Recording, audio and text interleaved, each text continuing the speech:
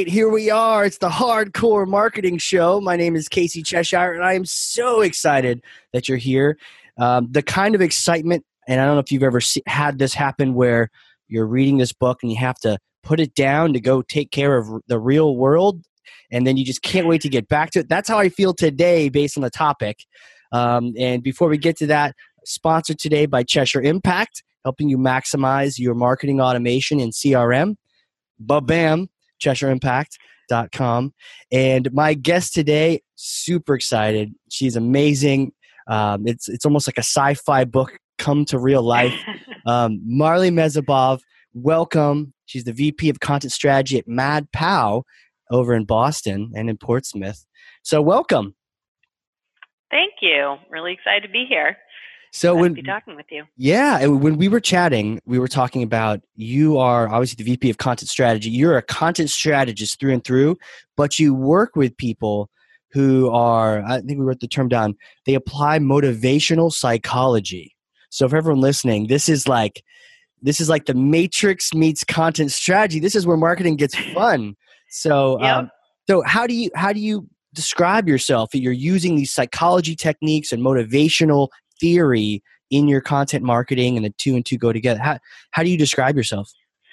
Yeah, it's a big part of what makes Mad Pow as an organization a little bit different, and what makes it so much fun for me to be working there. And really what drew me to the organization is that we're a UX design agency, but we've got these behavioral scientists, we've got a user research team, we've got, in addition to the broader UX design and that really user-centric focus. So as a content strategist working in the middle of that, honestly, I still think that content strategy is the right term for it. My team is content strategists, but we get right to the heart of what every content strategist wants to be doing, which is basing those ideas of how we get the right content to the right people in the right moments on data, psychology, research, and really understanding the core of not just what keeps people up at night, but also what will help them make long-term effects that benefit their lives. Right.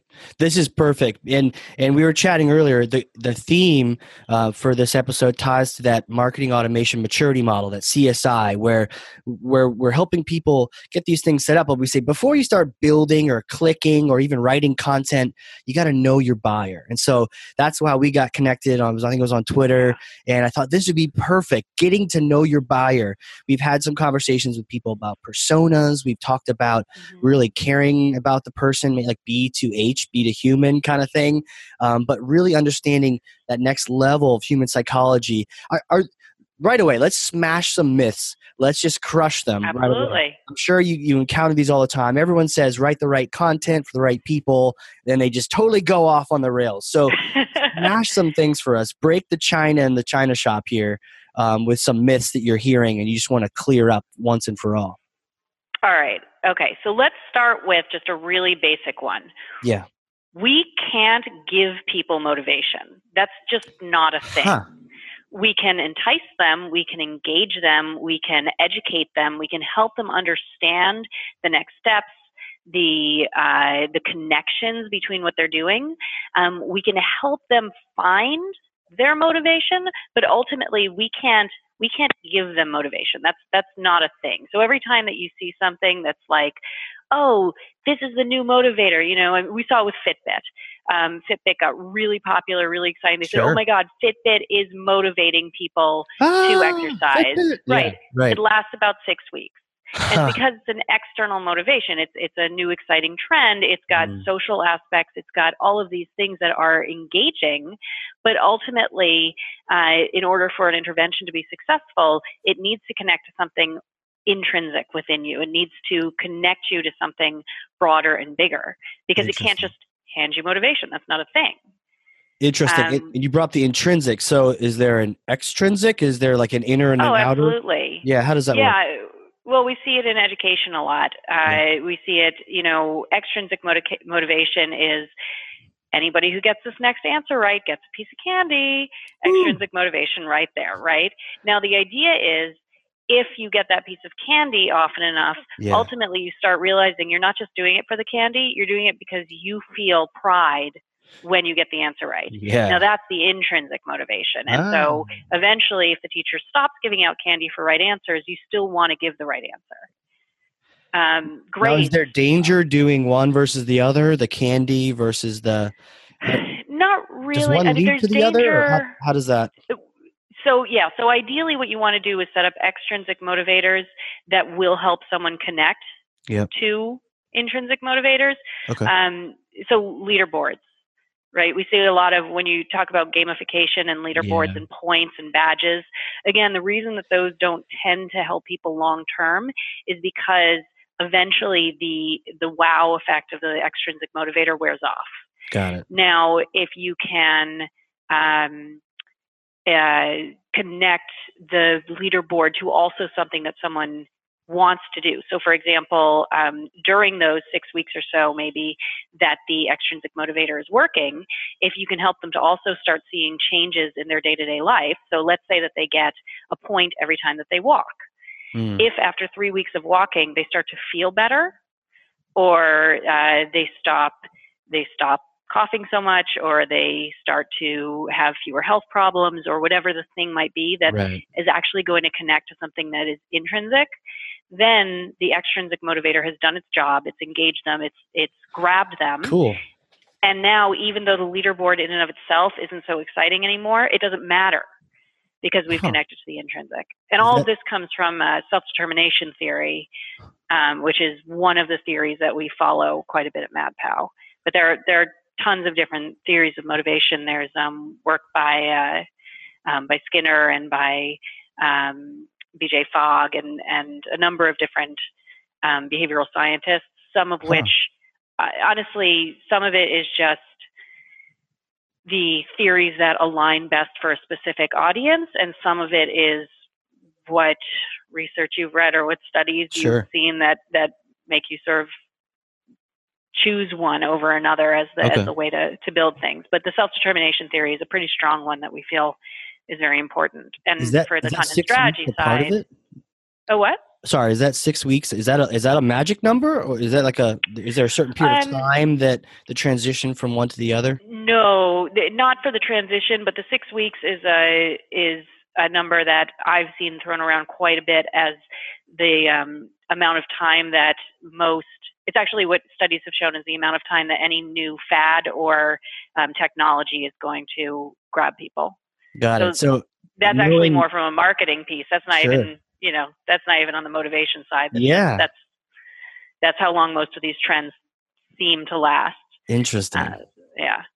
So as a content strategist, part of what we're doing is saying, okay, we've got all those behavioral theories, those behavioral sciences and the behavior change theories, and we're saying, okay, well, how do we communicate that? Right? What is the terminology that reflects connecting this to your internal motivations? Got it. How do we use the voice and tone to engage people and to help them not just see the leaderboard as something new and exciting for the moment? How do we adapt a voice that is going to cheer them on? Another myth: fear is not a motivator. Really? It has a very temporary. It scares people for a minute, but it's not nearly as powerful as positive motivation. And so we try to focus our language and our content around the positive. We avoid judgmental terms like shouldn't or mustn't or should. We try is this to focus in the content sense or in all life? Fear motivates me. So I like the positive better for sure. So does that mean does it long-term motivate you though? That's a good question. Long-term fear. So we see this with diabetics, for example. Oh. Nobody wants to lose a foot.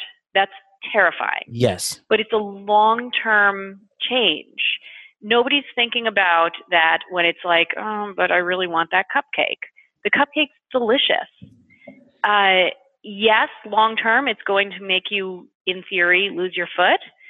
And that's terrifying, Interesting. but it's not enough to keep you going day by day to affect changes, particularly because the changes are usually small things that we need to be doing on a consistent basis.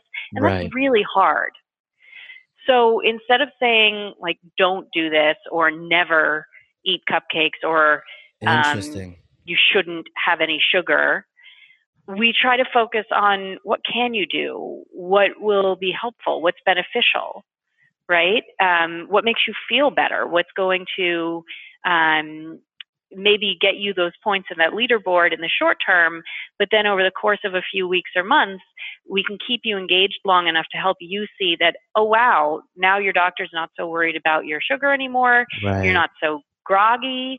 You're not having the spikes and the sometimes heart palpitations. You don't have to worry about your foot falling off. Right. Like, those types of things are actually far more long-term motivating than just the fear factor. Interesting. It will. I'll definitely. I made a note. We'll talk about, because I know you do a lot of work on the healthcare side, but Yeah. your analogy actually opened my eyes, because I was thinking about I'm running a triathlon in March, Oh, and when it was awesome. 2 months away, I was like, well, but now it's 1 month away, and I was like, I put a swim in this morning, but because it was like this thing is going to be a world of pain in about a month. But I could see, if, hey, you're going to run the Boston Marathon in 4 years, better get ready, or or the Right. negative, the foot thing. It's gonna be Mm-hmm. horrible in 4 years. It's really hard and It's I don't know if we yeah. desensitize ourselves to it, or you just somehow get callous to it over time or something. I think we just have too much going on in our lives. Yeah, get distracted, right? Like, oh, shiny Yeah. shiny bird. Yep. Yeah, it's easy as a designer or a strategist or somebody to be like, oh, well, obviously, if somebody has, continuing with the diabetes metaphor, Yeah.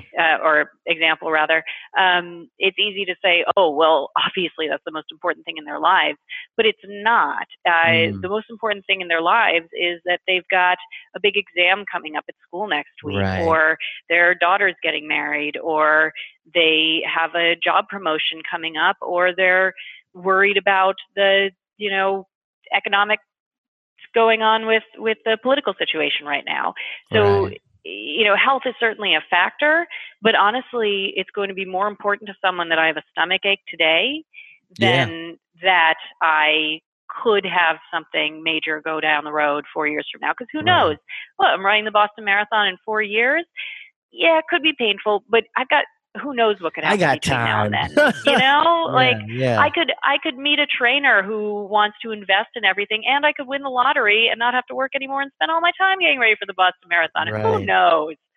You It's know, too far away. also, like a rainy day, you're feeling down, something stressful happened at work. You're like, you know what? Down the street, they've got this it's like short rib mac and cheese. And it's one of those things, as soon as you try it, it's Right. like, that was a mistake. But hey, it's like the short term. Hey, to your point, we're thinking about right now. And Yeah. sometimes the right now is, I just want to feel better. So that's interesting. And so how Yeah. do you take, and that's the self-determination theory. Now, what specifically is that? Is that theory around the wants and the needs, or could you encapsulate? I know you're not like the actual scientist. You're sort of applying this, but I'm really Yeah. curious, like self-determination. Sure. So self-determination theory is, a lot of what we've been talking about is, like I said, the part where I do, where it's um, identifying how to use that core theory to develop things and to go farther. Yeah, So a lot of the examples we're talking about and the sort of short-term, long-term, that's not directly in the theory. sure. But the SDT, basically, it's a framework. It frames the motivational studies, the fact that there are intrinsic and extrinsic sources for motivation, Wow. and that they play different roles for us. Got So it. it understands and recognizes that there's social factors, there's cultural factors, there's a lot more than just well-being as a matter. Sure.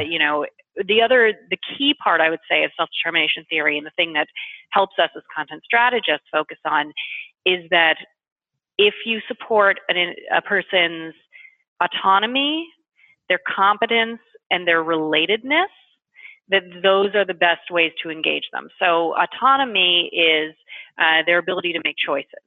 Again, that's getting away from you should do this, or you must do this, or you should never do this.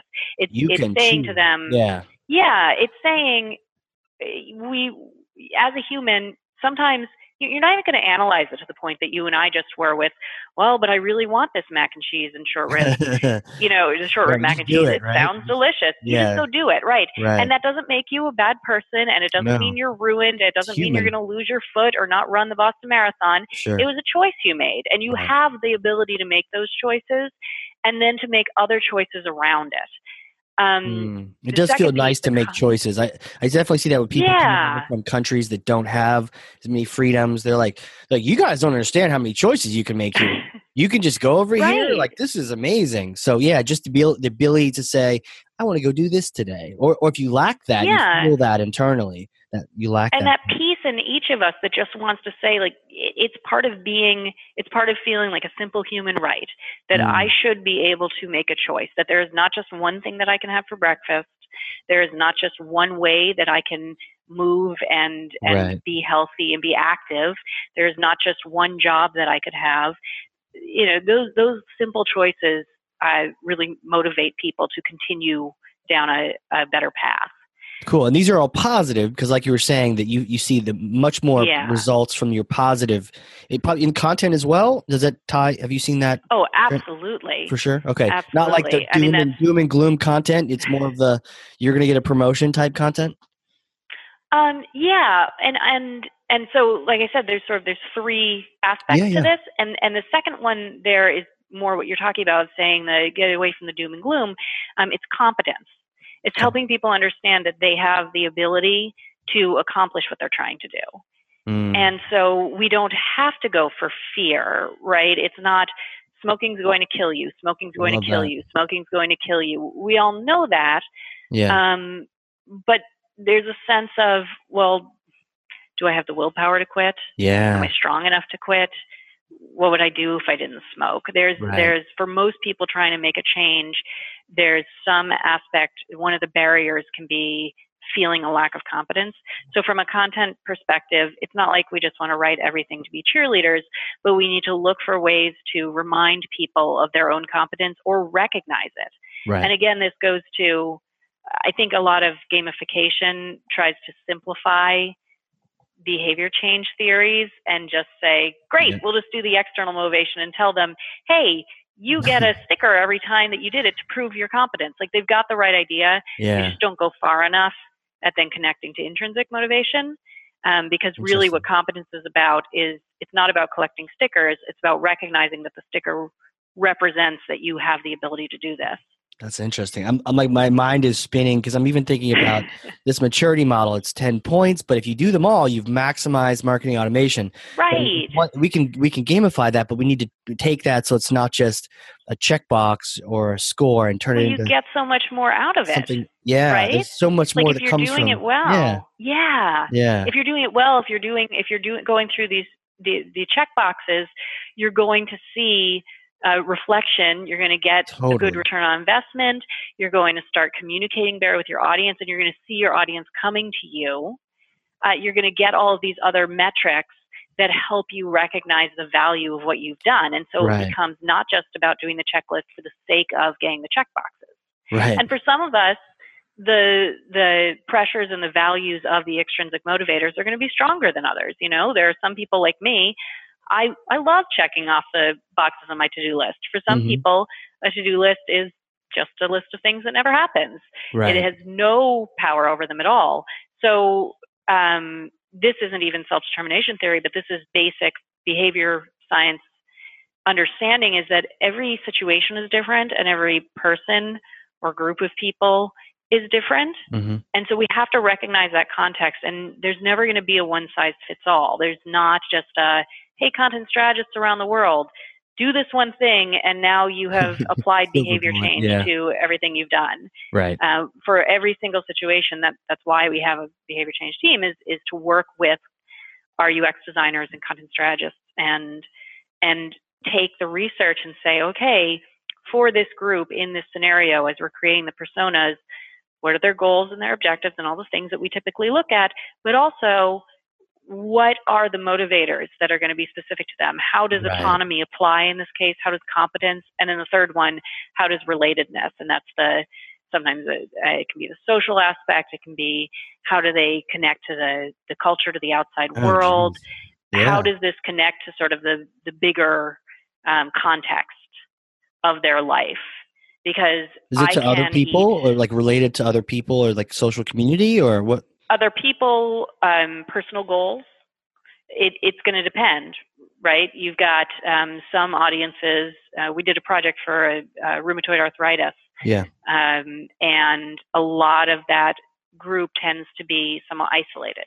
Mm. So to just throw in, oh, we'll find some way to connect you to other people, it can have benefits, but you also need some smaller goals in there that will just help them relate it to their values.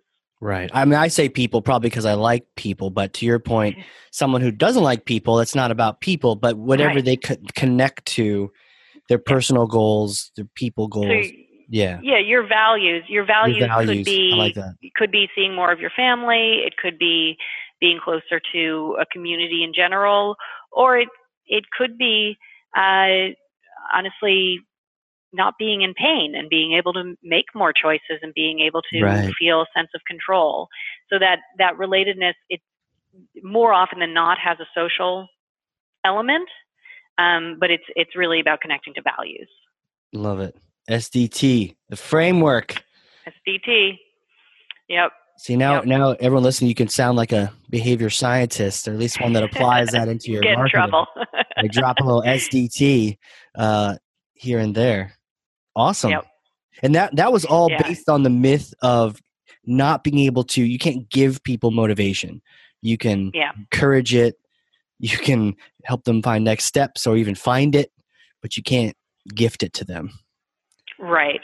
And so we have to understand the reinforcements, right? What's going Right. to feel like a reward, what's going to feel like a punishment.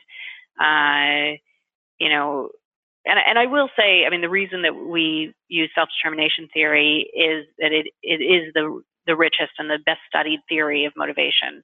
But there are so many. I mean, Maslow's hierarchy Sure. is one that most people are familiar with. That's a theory of motivation. Are there Social any you cognitive don't like? Are theory. there any that have been chucked out? Or back to the myths, are there anything else people are using that's not correct? Doesn't have to So be. I was going to say I wouldn't know a specific theory Sure. that yeah I tend to rely on the smarter people than me that I work with for that. Me too. Me too. But there's a lot that we've learned in terms of content about just what does and doesn't work. I would say I'm actually I'd be happy to share with anybody What listening doesn't to this work? podcast. Yeah, we've got a MadPow one pager on how to write for behavior change. And one thing that we found that really doesn't work is that people assume would is just keeping it casual. There's this sense because we're user centered, people say like, oh, okay, well, if I can just speak the way that my audience speaks, if I can just use their phrasing, their terminology, then that's the best way to connect to them, right? And it's unfortunately because the behavior change terminology tends to be very specific and very well researched, there are things that we'll try to write in a more casual way that ends up actually changing the meanings and changing the way that people will take it. And so anything that we write, we try to work with experts, subject matter experts, whether in the medical profession or in a specific, or with behavior change scientists, or also just doing basic usability testing to make sure that the way that we have shifted the language doesn't take away from what it was intended to do. And it's fascinating because in pretty much any other sphere, in marketing, certainly in most marketing, we rely on the content strategist to determine what is the path going forward, what are all of the touch points, and we adapt that from exactly what the audience tells us. But when we apply behavior change, we have to keep in mind that what our audience is seeing isn't always correlating directly to what they're doing. So when a great example is, there's a basic, I think it's, gosh, now I can't remember if it's Nielsen Norman or, no, Jared Spool years ago, I believe, had a video out that showed a usability test where someone said, oh, I would never click on this button, and then immediately clicked on the button to see what was there. And this was thrown around quite a bit as like, oh, look, you can't believe what users say, you have to watch what they do. So with behavior change, I would take it even a step farther and say that we see somebody say, I wouldn't click on this, and then they click on it and they say, oh, now that I'm here, yeah, I'm going to follow these steps. But if you follow them on a study over the course of several weeks or months, they don't necessarily. There are other barriers that come up. There are other blocks. There are all those motivational pieces that we were just talking about. So when we're writing for behavior change, we have to basically either do usability studies, almost like a clinical test, right, over the course of weeks and months, to identify how the changes happen, or we need to spend a lot more time with our subject matter experts and researchers to make sure that we are not just listening to what we've seen and heard from users, but also to what history and science tells us. What you're saying reminded me of when we had Adele Ravella on here, and she was saying when we're going deep and interviewing and talking to people, first of all, she threw out those sessions where you have a lot of people all together, those sort of research pools, panels, at least for trying to really understand people, is like they're just going to say what everyone else is saying. But even when asking someone one-on-one, she was saying it's not the first answer they give. It's like, okay, that was your first answer. So they said X, and then you're like, okay, now tell me more about that. And so it was like digging below what they were saying, because you can't necessarily trust what they're saying at the very beginning. Interesting. And it also reminds me of that book, The Rational Buyers, right? Just the idea that we all think we're buying these things rationally. We may justify it. It's almost like we have an irrational idea that we justify with something rational, but really we just like that person or something. Yeah. Well, and Dan Ariely did Predictably Irrational. Yes, which is I think that's similar. The one. Was it the orange and blue book? I think that was it.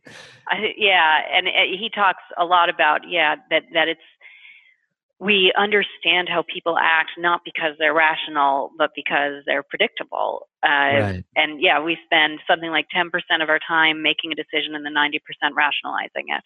Yes. So love that. Yeah. So as content strategists, we're doing. I know we've been talking a lot about the voice and the writing piece, but a lot of it's about the touch points along the way. When we're working with, when we're figuring out whether it's on the health side with patients, or whether it's on the more marketing specific side where we're talking about buyers, we need to recognize that either way there's a need there.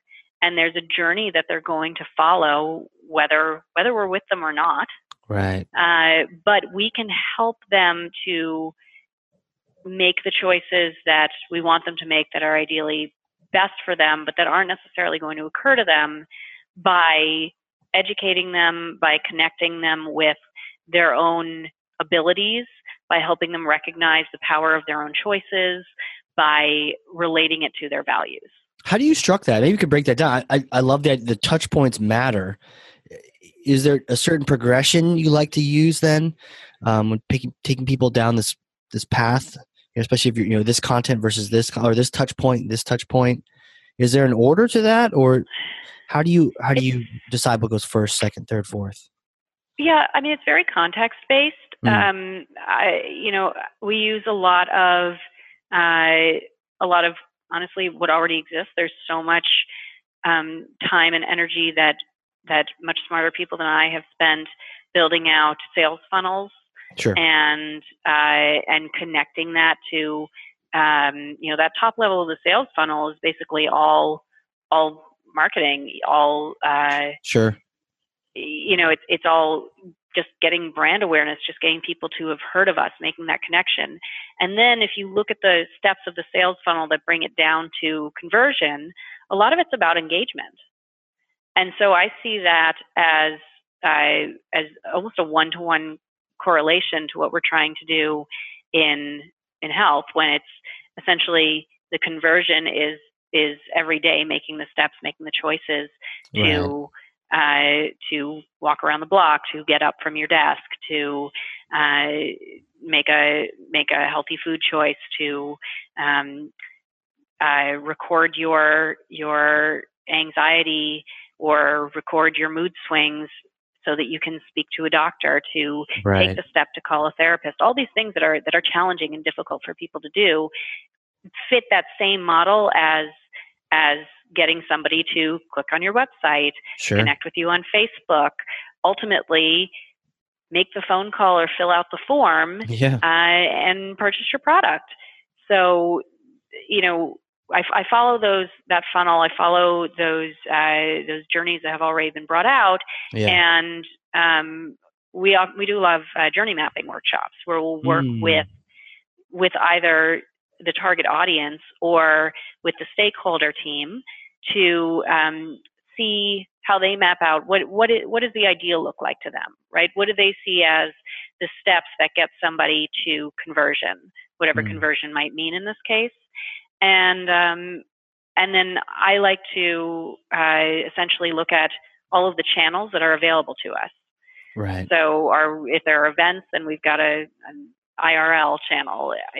Are we on Facebook? Are we on Twitter? Or do we have a blog?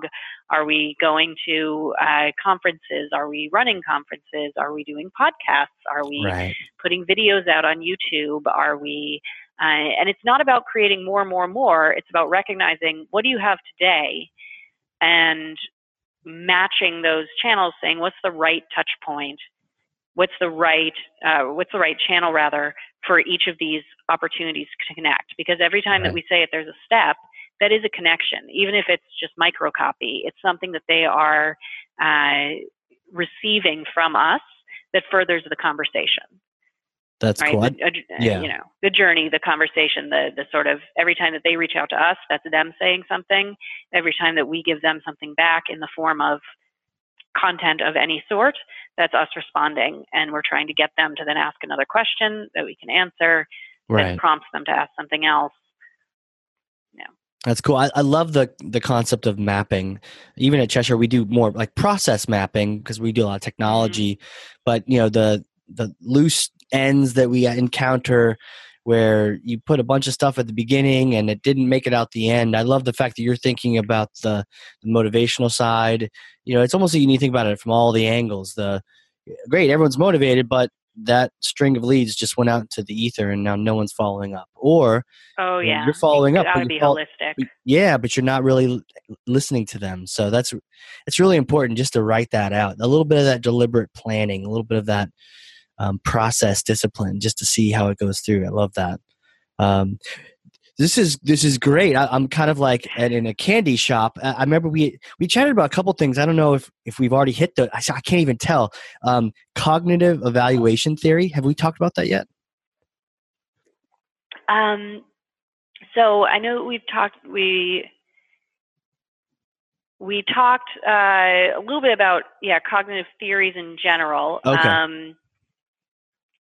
There's that. There's also the social motivation too. Those two things. Right. So cognitive evaluation theory has some similarities with self-determination theory.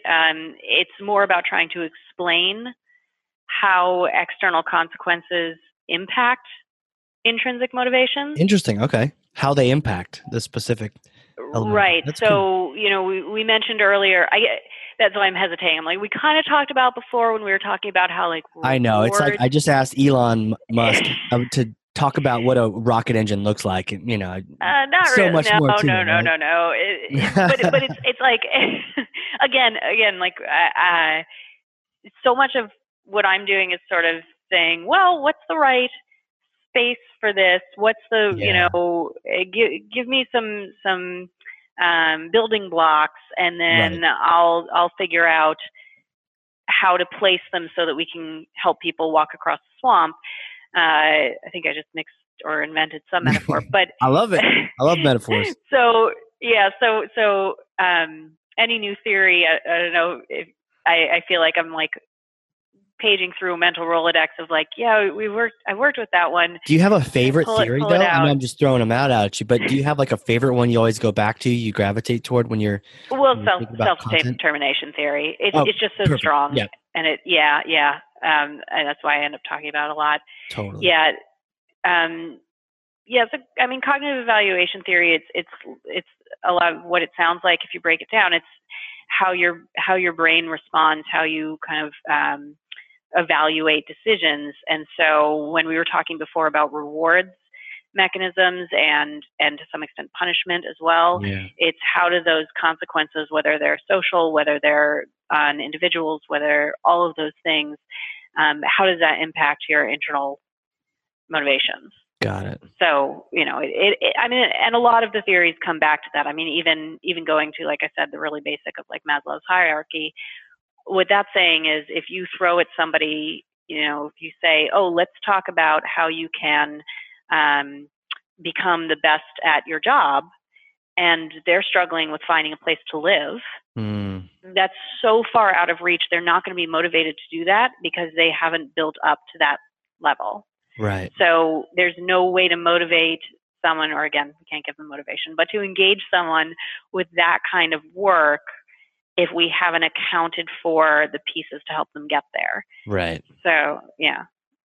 That's cool. That's cool. Yeah, there's a lot out there. And one of the favorite things, when I was, looking up some of the information, you have a really cool quote on your website right underneath you. Do you remember the one I'm talking about? You're talking about people don't look for No, the common strategy. Einstein They one. just, oh, I love that quote. Yeah. It says either write something worth reading or do something worth writing. Oh, that's Benjamin Franklin. Oh, yeah. Benjamin Franklin. Actually, yeah, Benjamin Franklin. Yep. Write something worth reading, which you're doing, or do something worth writing about, which you're also doing. Trying. So how did you get into this? In terms of content, who are you? Where did you come from? Yeah, I think like most people in the user experience, broad world, I came through a twisty path. Patrick Neiman out in Seattle likes to say there's no front door to UX, and I am definitely proof of that. I went to school for theater. I was dead set on becoming a famous actress and a singer and a musician. I was gonna do it all, and I was gonna write children's books in my spare time. Sweet. I had it all planned out, and I graduated and started doing stage management. And I loved stage management. I just found that the organization of it and the details and being around all these creative people, but still having some structure. Right. And of course, as a stage manager, you have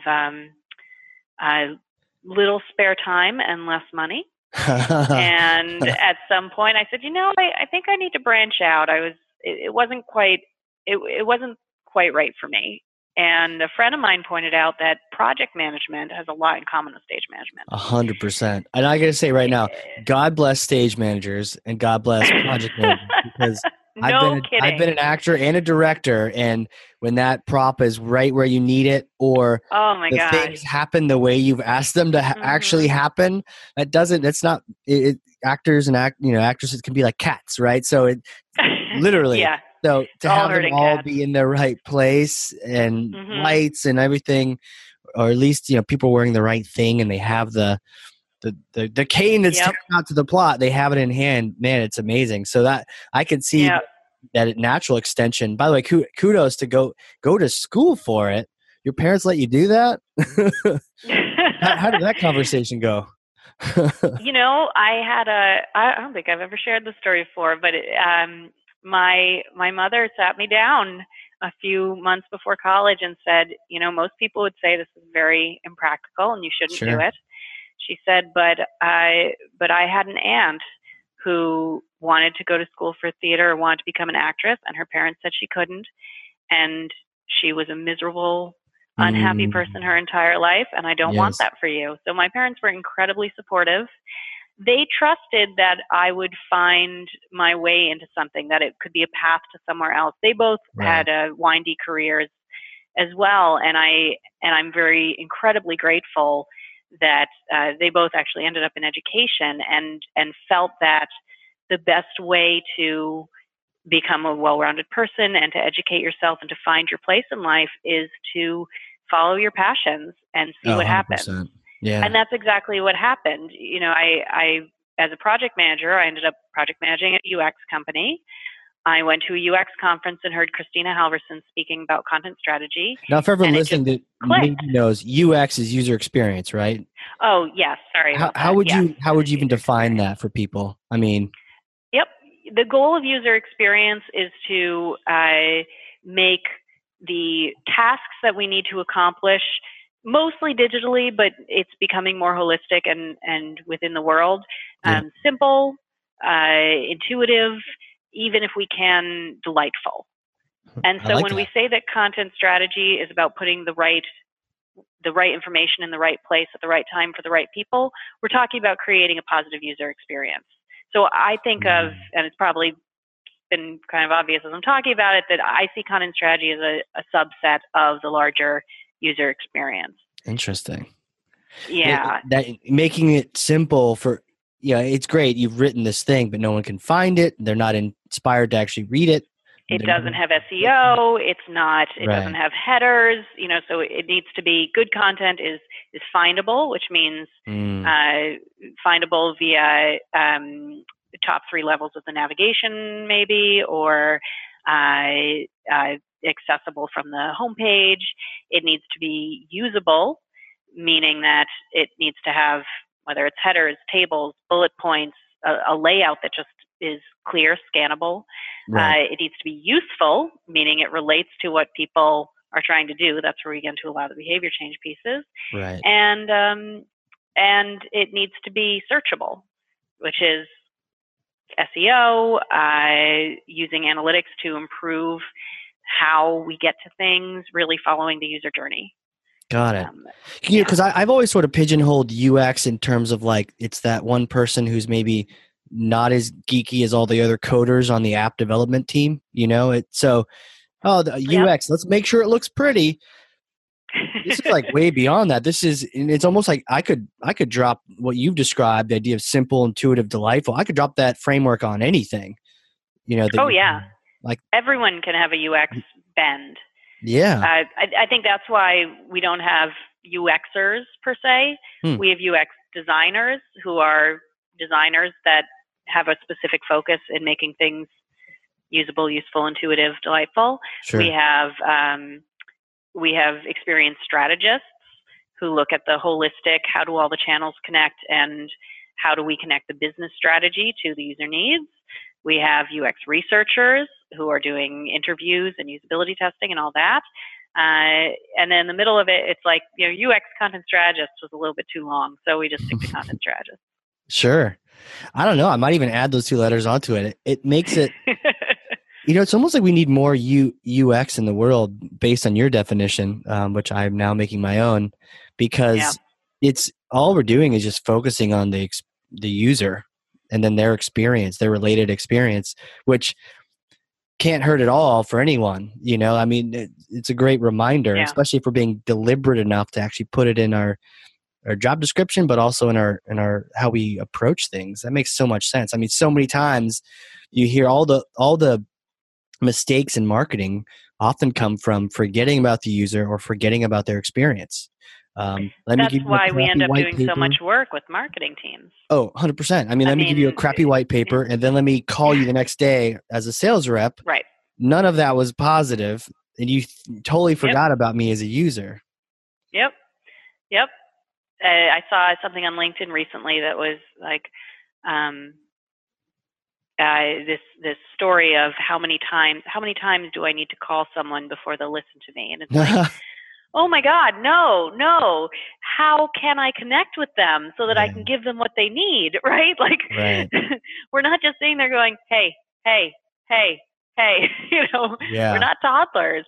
I got a few So emails like that this yeah. morning, and what makes it worse is they're like forwarding the email they sent me the first time, which was not helpful Oh, spam, and they're forwarding it going, "Hey, just want to make sure you got this." yep. And I'm like, I hated you the first time. This is not helping me. Yeah, this is not breaking down Right. barriers here. Do I need to block you? What is going on here? Yeah, Yeah. spam. Yeah. Check.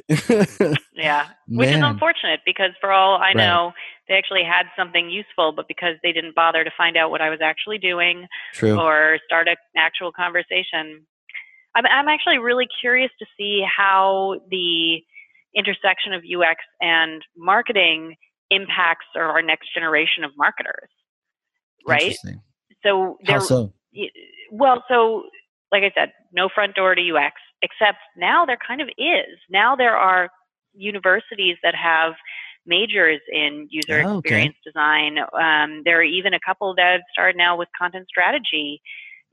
So everyone I know of sort of our generation who works in user experience and content strategy came from marketing or came from design or came from Interesting. theater. A shocking number of content strategists come from theater, No you kidding. know? That sounds like a Yeah, party right there. I know, Let me right? know It next time there always is ends up one. in karaoke. Perfect. There, we come from these other areas where we developed empathy and we bring those skills to the work that we do now. Sure. The reason that I believe that the reason that I'm able to work with marketing teams and design teams and development teams and across realms of healthcare and finance and education and Sure. travel is because I I jumped careers a few times. I Right. am used to what are we learning next? What are we getting in here? And how did whatever I did last connect to what we're doing now? And how can Right. I tie it together? And what connections can I make? This next generation has both the extreme benefit of having gotten all the basics right off the bat, sort Right. of in school, but also is not bringing the sort of breadth of experiences. But at the same time, specifically when we're talking about marketing, now we've got more and more people who are in school today for marketing who Yep. are learning some of the things that, as you've been saying, like you and I brought in from the theater world and Sure. from other areas to recognize how do we actually create personas that connect to our buyers. That's not something that last last decade's marketers necessarily had. Mm. And so we're going to have this whole new generation now that I think is going to, in some ways, be much stronger in the marketing world and in the content world and in the UX world, but at the same time is going to perhaps have a narrower perspective. And this is supposition. Sure. This is what I'm saying. So I'm so curious to see Yeah. how it actually ends up. Like, what do they actually look like? What do they know? What do they do? Right. I wonder because as you were describing that, I think I realized why I haven't thought about UX, and that is because you mentioned the UX designers. So I know what great design looks like. I know it. I mean, the Cheshire Impact logo, and Brianna on the Cheshire team, she's Mm-hmm. amazing. I can describe things, and I know when things look bad. If I'm working with some other person, I'm like, oh, that's Mm-hmm. horrible. But when I see really good design, or really even an app or just graphics, I'm like, this is beautiful. I love it. But I couldn't do that to save my life. Right. Right, you get some stick art from me, Right. and so maybe that's why I've always mentally thought of like that's the designer. I'm not in Photoshop all day or Illustrator, so Sure. that's not really my realm. But it sounds like it's more. So I don't know if that's even a myth now that UX is way more than the design I itself, or think the actual it is. implementation, or how do you resolve Mhm. that? Yeah. Well, we talk a little bit about how there's like there's little d design, there's design in Photoshop, in Illustrator, Sure. in Sketch, wherever, and then there's like design, which means like creation, right? Okay. Yeah. So for what you're doing is design. What you're doing, you are designing an experience. You are designing a marketing experience. You're Sure. designing the journey. Yeah. So we don't have a better word for that. We're not, unless we start calling ourselves, we're all UX creators. The UX designers tend to be the ones in Photoshop and Illustrator, Yep. but we're all working within the broader field of user experience, of Experience. creating those Yeah. fantastic experiences. Huh. That's cool. I like that. I hope that continues to grow and becomes like Me even too. I'm not that college is a great mainstay. People are still graduating, no No. idea what marketing automation is, but if we can, which is like the backbone, but if we can build in, user experience class, or even to your point, the majors, the front doors, just to get people Yeah. realizing it's not just for the amazing artists of the world, but also the experience artists. And obviously not just colleges, but also all the meetups and the General Assembly and Conferences. the Yeah. workshops and the conferences. Yeah, there are all of those other more direct, yeah, more direct sort of, yeah, the front doors that we're trying to figure out. That what is it you look for now on a resume Right. that tells you this is somebody who has experience. So your front door was being a project manager at these UX companies, right? Is that how it started? And then Yeah. what happened after that? So I went to UIE, whatever it was then, 15 or 16, and I think we're up to like 22 now. So yeah, it would have been 14 or 15, I think. Dating yourself And with conferences, right? I know, right? So I went to UIE one year, and Christina Halverson was talking about Ben & Jerry's. And Christina Halverson is one of the people who popularized the term content strategy. She was someone who just when she started talking about it in the realm of UX, she gave a definition that kind of took off. And there had been definitions before, and many people, and Rockley, Sure. Others in the field who had certainly built up to a platform to the point where then when Christina was talking about it, I think people were in a place to start listening. Right. And so she referred to her definition, and the brain traffic, her organization's definition of content strategy has been that it is the, let's see if I'm going to get this right off the top of my head, the planning for the creation of usable, useful content. And when she talked about, she talked about mostly voice and tone at that particular conference, and how with Ben & Jerry's, you could see their message and their message architecture come across on all these different pages. And she showed numerous different pages and how you could see their, essentially their, what I would now refer to as their design principles, coming through their philosophy, the mainstays that they identified as their goals coming through in the way that they spoke. And I looked at that and I said, oh yeah, that she had the spreadsheets and the organization to show how she'd gotten that far. Cool. And I was like, check. And she had the wordplay and the choosing the right terminology. And I was like, check. That's and cool. I left that and I said, yeah, that's what I want to do. And I was at a small enough agency that the head of the company said, yeah, if you want to start just offering content strategy as part of our projects, sure. And so we did that, and I got to start testing it out and seeing, what does this look like? What are people looking for? What are they asking for? And after a couple of years, I started branching out on my own. I went freelance. I worked for everybody from tiny little startups to Motorola and an auto trader. And I started to figure out, first of all, that nobody was looking for content strategy. They were looking for something to fix this problem. Oh, right. Now what happened? You would say content strategy, like, no, we got that, or we don't want that? Yep. The first couple times I'd send out either a resume, or I'd connect with someone and start chatting with them at a conference, and I'd say, oh, I'm a content strategist. And they'd say, oh, okay. And didn't really care. Click. And then, and then I'd start getting into a conversation, sometimes the same conversation, where I'd say, well, what do you do? And they'd start talking to me. Oh, well, that sounds really interesting. That sounds really tricky. What, how's that going for you? And then they'd say, it's going great. We're just kind of having a hard time figuring out what to get people. We've got all this gated content, and we can't really figure out if it's working or not. Right. Oh, what do you mean? Do you have any analytics going? Like, no, we haven't really figured out how to get that up. That Oh, is okay. a familiar You actually have tune. a lot of experience with Google Analytics. Yeah. Do you think it would make sense for us to chat about? Maybe we could work on something together. Yeah, but even if we had the analytics, like, I don't, would that really prove that was working? Well, not necessarily. I mean, what are your goals? Oh, we haven't. I don't know. We don't really have any. I could Yeah. run a workshop. Yeah, I could run a workshop and help your team figure out what the goals are and how we could make the gated content, what metrics we should be following to make it successful. Oh yeah, that might make sense. It's like, yes, that's content strategy. Right. So Right. After they've clicked on the DocuSign. By the way, everyone, just so we're clear. Kind of, yeah, like just add a PS on any contract. Do you think that's because they'd already experienced it in a negative way, or they just had it in their head that didn't really have any, they didn't understand what that really was?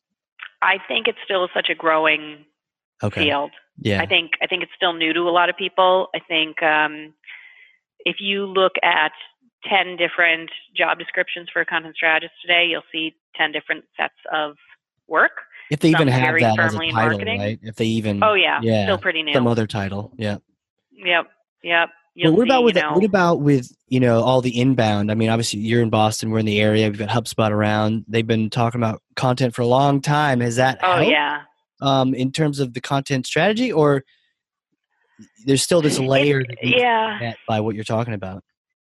It helps in more people recognizing that they need it, right? But it's still, I don't know. Honestly, I don't even think it's a problem necessarily that needs to be solved. Okay. I'm not concerned that people aren't saying I need content strategy, as long as people are saying I need to understand how to make inbound marketing work, or I need to understand how to connect to my audience, or I need to understand how to better communicate and engage with patients.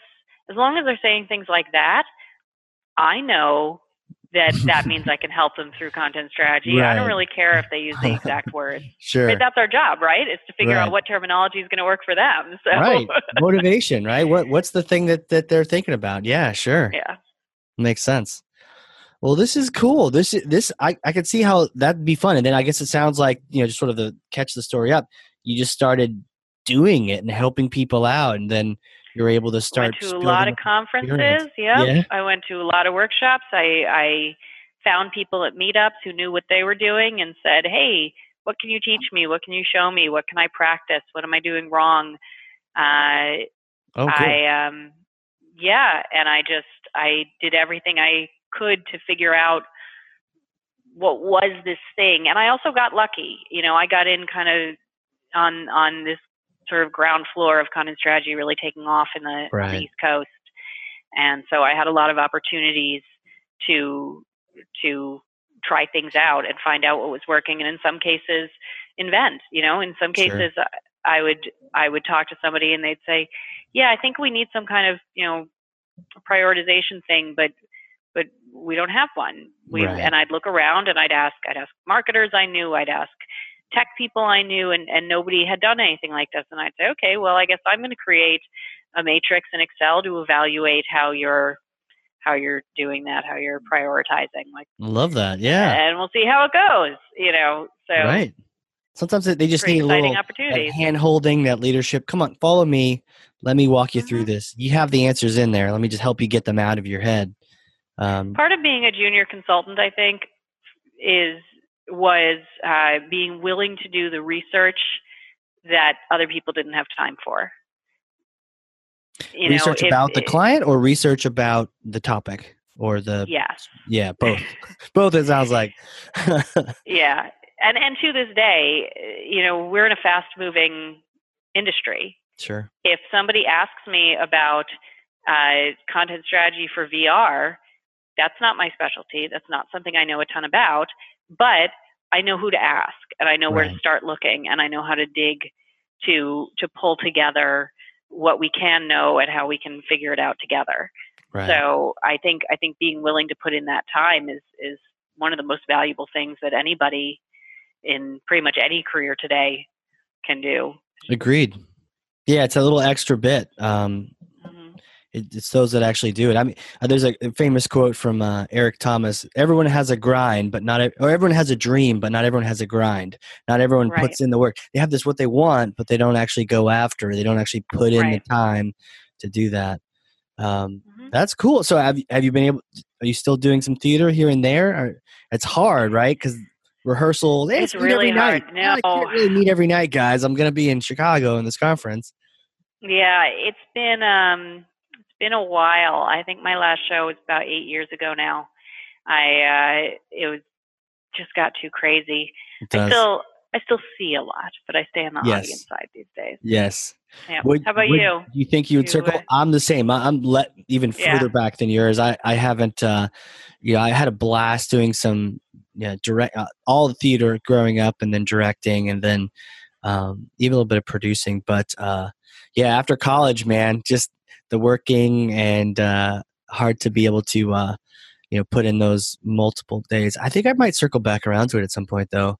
I think it's really tied to what makes me happy. Or at least this does too, right? So this is like a show in itself, and I get to Yeah. learn things too. That's been the big shift for me was when I did theater, I was thrilled and happy when I was in the theater and really not any other time. Can And now relate. this is the kind of career where and I know we kind of talked about this a little before, you can go to work and have an amazing, productive, exciting day doing that, and then you can go climbing in the evening. That's Yes, yes, not something climbing. you can do with So theater. rock climbing. Are you doing a lot of indoor, outdoor? I'm Probably I'm indoor during the mostly winter. indoor. I know. Yeah, I'm mostly indoor. I've got my climbing pad. I've got the place that I like outdoors, but every year it's like I'm in it more for the sport than the adventure, I think. Yeah, Like break I that love down. challenging So it's myself not and about pushing conquering the myself. thing. It's more about just the Right. experience of it and just being in Well, that mode. yeah, pushing myself to get up Sure, to the next V, getting up to the next level, like how sure, long, how far, that kind of thing. But I never feel like, oh, but I have to get, like there's this little Hammond Pond out in just south of Boston, okay, and I'm perfectly happy to do my outdoor bouldering there. I don't sure. feel any great need. You won't see me up on the great tall mountains. Not gonna be out in like the Mojave Desert, just crushing Not out so much. some tricky No. route upside down, doing some I'll bouldering. watch somebody else do that. I'll be super excited for them. I'll Sure, belay. sure. It's like I drive people in my house crazy watching Red Bull TV all the time, Oh yes. throwing on some rock climbing or some mountaineering. Mm, That's awesome. Have you done any climbing up in New Hampshire or come up north yeah, a for little that? bit. We've got some cool Yeah, ice climbing too. I don't know if you've ever tried that. I've been dying to, but I have not. Yeah, It's yeah. like You have to way let me know if there are easier. It's opportunities. way easier. It's like a different Really? sport. Yeah, it's almost like because if it's a good piece of ice, you kick your feet in, you just stick, and Nice. your ice axes they just stick. So it's less of that, find that mystical Find the spot. crimp and And then yeah, how crazy are your fingers? It's more of like I'm holding this thing, and it's almost you can just like sort of vertical, just walk up up the surface. So it's like different, yeah, but still fun. It's kind of it's like you get even with the rock because during the summertime maybe it's really hard, and then if it's yep, covered in ice, it's like I got this. Do a little top yeah. rope and make That's it awesome. happen. Yeah, I like the Totally. the balance of I love the climbs. I like chimneys. I like anything where I can kind of throw a heel hook up and then, find the right how do I shift my weight over to this side to get that Sure. hand just perfect. Every now and then throw a So, little cliffhanger, a little bit. little jump thing, Oh yeah. grab. Oh yeah. Everyone's cheering. I'm just under 5 feet tall, so Oh, jumping geez. is not my forte. But being able to do a pull up and then just kind of reach Right. is that's my superpower. But I could imagine if someone's like 5'8" or 6 something and planning a route in a gym, then you might end up doing a lot more jumping than you think you're going to be doing. If you're like, Yeah, that's not even near me, guys. Come on, what is I this? know. That's why I do a lot of heel hooks. I do a lot of things that you might not expect. A lot of hand foot matches, things Right. things that everybody else goes like can't you just stand up and reach that? Right, but it looks No, really I can't. cool. It's like completely I'm going over to the find top. my own way up. Yeah. That's awesome. That's really Yeah. cool. Man, and then you just plot that user experience all the way up that surface. That's the goal. Got to That's build up it. a new experience. Totally. Well, this has been awesome. I'm looking at the clock. Time has just like flown by. Oh, So, no. how can people get in touch with you? Twitter, obviously your company's Yeah. website. What's some good details and stats? We'll put them in the show notes, but just shout them out for people too. Great. Yeah, so I'm on Twitter at Mars in the Stars, spelled correctly. Mars in the Stars, obviously no Nice. spaces. No numbers either. It's original. No numbers. Yep, just the words. I am available via email, marli@madpow.net. Marli is spelled Marli. If you spell it correctly in my email, but wrong when you say hi to me in the email, Auto delete. not respond. Bam. Yep. That's probably my personal favorite. Is that true? Like if I thank you for being on the show later on, and I spell your name wrong, it's just auto delete. If I already know you, then I will assume it's autocorrect. But sure. Yeah, I do see that though. Hey, you gotta have standards, email standards. Seriously. Sure. Okay, so we got email. What else? Twitter, email, email website? And Twitter. Those are the best ways to find me. Okay. I am also my website's marli.us, the MadPow website, madpow.com. Okay. Great place to find out more about content strategy and behavior change. We've also got on the MadPow site. There's a blog there where I've been writing some best practices and sharing some one-pagers recently. Excellent. I do also share those out on Twitter. But yeah, best way to get a hold of me, Twitter or email. Or you can find me in March. I'll be out in Seattle at Convey UX. Nice.